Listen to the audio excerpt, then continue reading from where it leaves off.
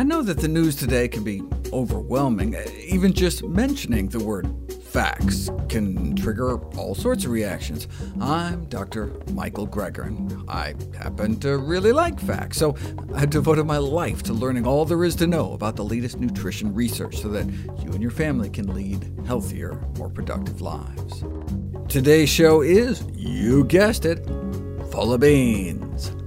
I'm a huge fan of anything leguminous, so I've teamed up with CuriosityStream Chef Rich Landau and public health nutritionist Tracy McWhirter to discuss the health benefits and preparation of beans. I wanted to eat really good food, the kind of good flavors that I was used to. And so I taught myself to cook and to get those meaty, smoky, delicious, soulful flavors into my cooking. The intake of legumes is probably the most important dietary predictor of survival in older persons around the world. We should include nuts in our diet just as we should include beans. They're loaded with fiber, they're loaded with antioxidants, they're loaded with phytonutrients, packed with protein. It's not all or nothing. It's not black or white. Any movement we can make along this spectrum towards eating healthier can accrue significant benefits.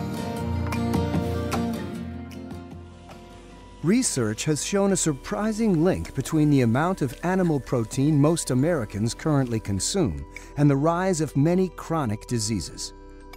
Two long-term Harvard University studies found that eating more red meat, in particular, was linked to greater risks of death from cardiovascular disease and cancer. One of the most landmark studies done, published in Cell Metabolism, followed thousands of men and women for 18 years and found that those who ate the most protein had 75% increased risk of dying prematurely, fourfold increased risk of dying specifically from cancer, but not all proteins, specifically animal proteins.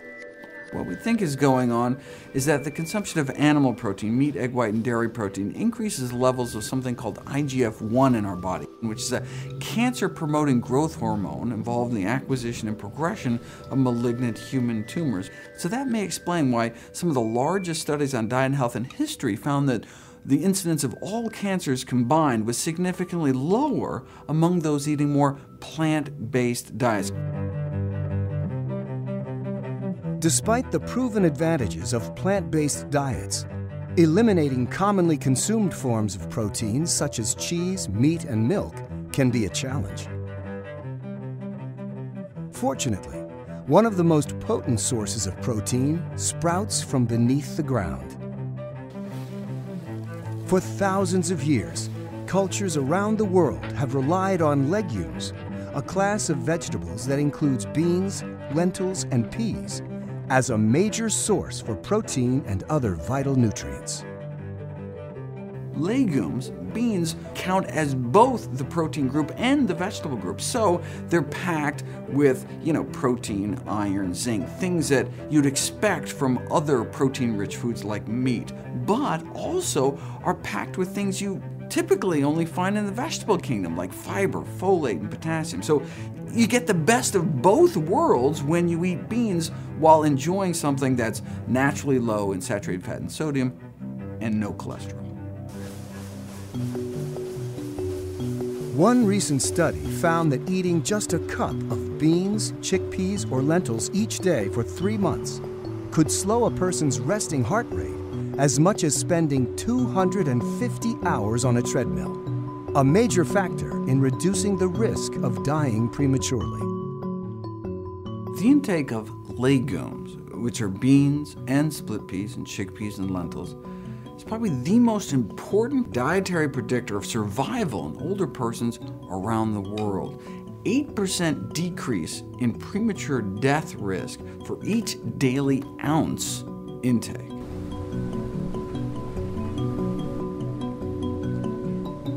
If you look at the so-called blue zone areas, the areas around the world with the greatest longevity, the most people that live over 100, the one thing that all those areas share is legumes, actually. They eat bean-rich diets, and so we're talking about the Okinawa Japanese, we're getting soybeans in their diet, or Blue Zone in Loma Linda, California. They're all eating beans as an important component of their diet.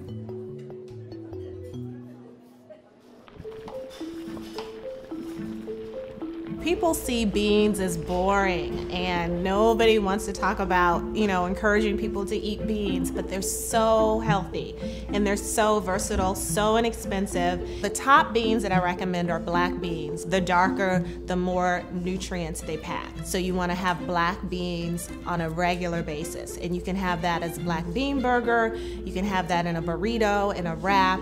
Make a large batch, 4 to 6 cups of beans on a Sunday. Just put them on your counter, plug it in, cook it, and then eat off of that for the rest of the week. You can make 2 to 3 different types of beans on a Sunday. Beans provide a feeling of satisfaction and fullness that rivals many animal-based foods.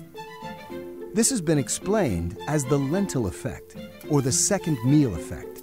The high fiber content of legumes prevents them from being digested as quickly as meat, keeping you satisfied longer. And their low sugar content prevents insulin from spiking in your bloodstream and making you hungry. Legumes in general, like beans or lentils, are one of the lowest glycemic index foods out there. So for example, if you eat beans for supper, the blood sugar spike you get for breakfast the next morning, even if you don't eat any beans in the morning, is lower than if you hadn't been eating beans the night before. It turns out that there are prebiotics in beans. There are compounds in beans like fiber and resistant starch that our good gut bacteria eat. And so we eat a bean burrito at night. By the next morning, our gut bacteria are eating that same bean burrito and producing these compounds, these so-called short-chain fatty acid compounds, that then are absorbed back into the system and have these wonderful beneficial effects.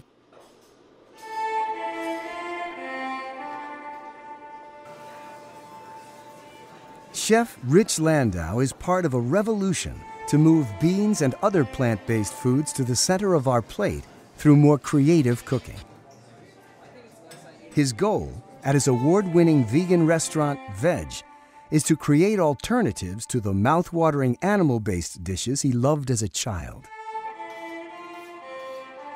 We really think a lot about what goes on the plate here. I find that most vegan dishes, when you go to mainstream restaurants, they're very lean. They're very high note. There's lots of flowers and colorful oils and little bits of herbs and little leaves. And that's great if you want to actually just taste like the garden. But the two things we think of the most when we're cooking is this filling and is this really, really satisfying? The second they start saying, I'm doing something good for my body and the environment, we've lost it, because then they're kind of justifying to themselves why they should be eating this. They're eating this food because it's delicious, because it has these layers of flavor that you're only used to getting from a meat-based meal. You're getting it with all vegetables because we cook them that way. The heart of their approach is to search for plant-based alternatives that are both delicious and satisfying. Beans are one of the most versatile sources of protein and fiber on the planet. Today, they're featured in a wide range of succulent dishes from around the world that are helping to redefine healthy eating. I wanted to eat really good food, the kind of good flavors that I was used to. And so I taught myself to cook and to get those meaty, smoky, delicious, soulful flavors into my cooking. As I got older, I really started getting into this. And I decided, well, maybe there's a market for this out there. Maybe, if you go to a health food store, it's kind of healthy and hippie, and, there's this kind of preconceived notion that all vegetarian food is health food, and it's bland, and it's this, hippie rabbit food diet. I thought that was a shame that anyone ever thought that way. Food is food, and delicious food is delicious food, no matter what's in it. Beans are one of my favorite foods. This is one of these cross-cultural phenomenons, that beans exist in every culture in so many beautiful ways, and there's so much you can do with them. One of my favorite dishes in the world is actually made from yellow lentils, which in Indian cooking is called dal, and it's called a mulligatawny soup. This is all about the texture of the lentils and the layering of the spices. You start with garlic, onion, and ginger, just the way any great global dish starts. A little bit of neutral oil. We use sunflower oil. and you start cooking your onions and your garlic and your ginger in the oil, and you end up with this kind of paste at the bottom that's full of all the flavor that's going to build the foundation of your dish. Then you add your vegetable stock. Now your stock is full of all these aromatics, the curry spices, the ginger, the garlic, all combining together. Now you've built your foundation with the curry. Now it's time to cook the lentils just until they break down, until they become really creamy. And without adding that much extra fat at all, you have this really rich tasting soup because the lentils have unlocked all their starch and broken down into the soup. And it's a great study in textures and flavors to make this soup because you've used such little fat and only one layer of seasoning and ended up with something so incredibly aromatic and something so rich that you would never believe that there wasn't 15 hours of labor into it. It's so simple.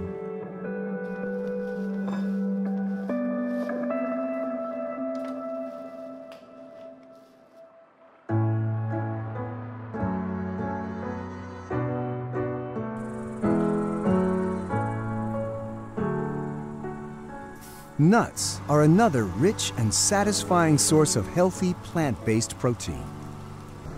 They've been a staple in the human diet for hundreds of thousands of years. But only recently have scientists started to quantify their many surprising health benefits. The famous Predimed study found that adding just a small palmful of nuts to one's daily diet for a few years can cut one's stroke risk in half. Simple ounce of nuts, a palmful of nuts a day, is not just associated with better health, but have been proven to improve health outcomes. Nuts are relatively high in calories and fat compared to most plant-based foods. But recent studies have shown that routinely consuming them could actually reduce your risk of gaining weight or becoming obese.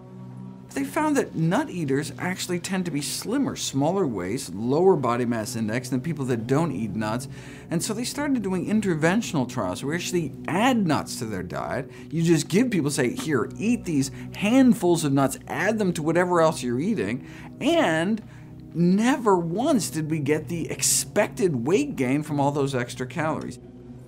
Nuts are a potent source of vital nutrients in a plant-based diet.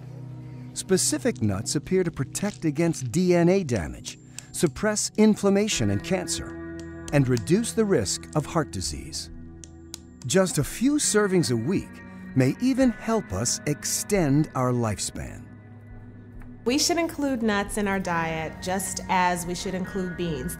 They're loaded with fiber, they're loaded with antioxidants, they're loaded with phytonutrients, packed with protein. Some you may find harder to digest than others, so find what you like, what works best for you, and you can soak them. The harder nuts, almonds, you can soak them overnight to make them softer. You can add them to your smoothies. You can soften them by throwing them in your food, in your stir fries. Anything that you would add an animal-based protein to, you can use nuts in the same way. When I look at a dish, I'm thinking, how can I make this healthier? And you can always make anything healthier by adding greens, by adding beans, putting nuts or seeds on your salad.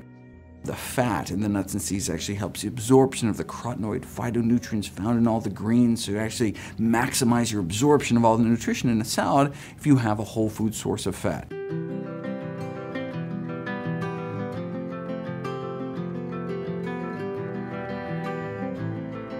Legumes, nuts, and seeds are important components of the human diet, providing our bodies with protein and many other vital nutrients needed to survive.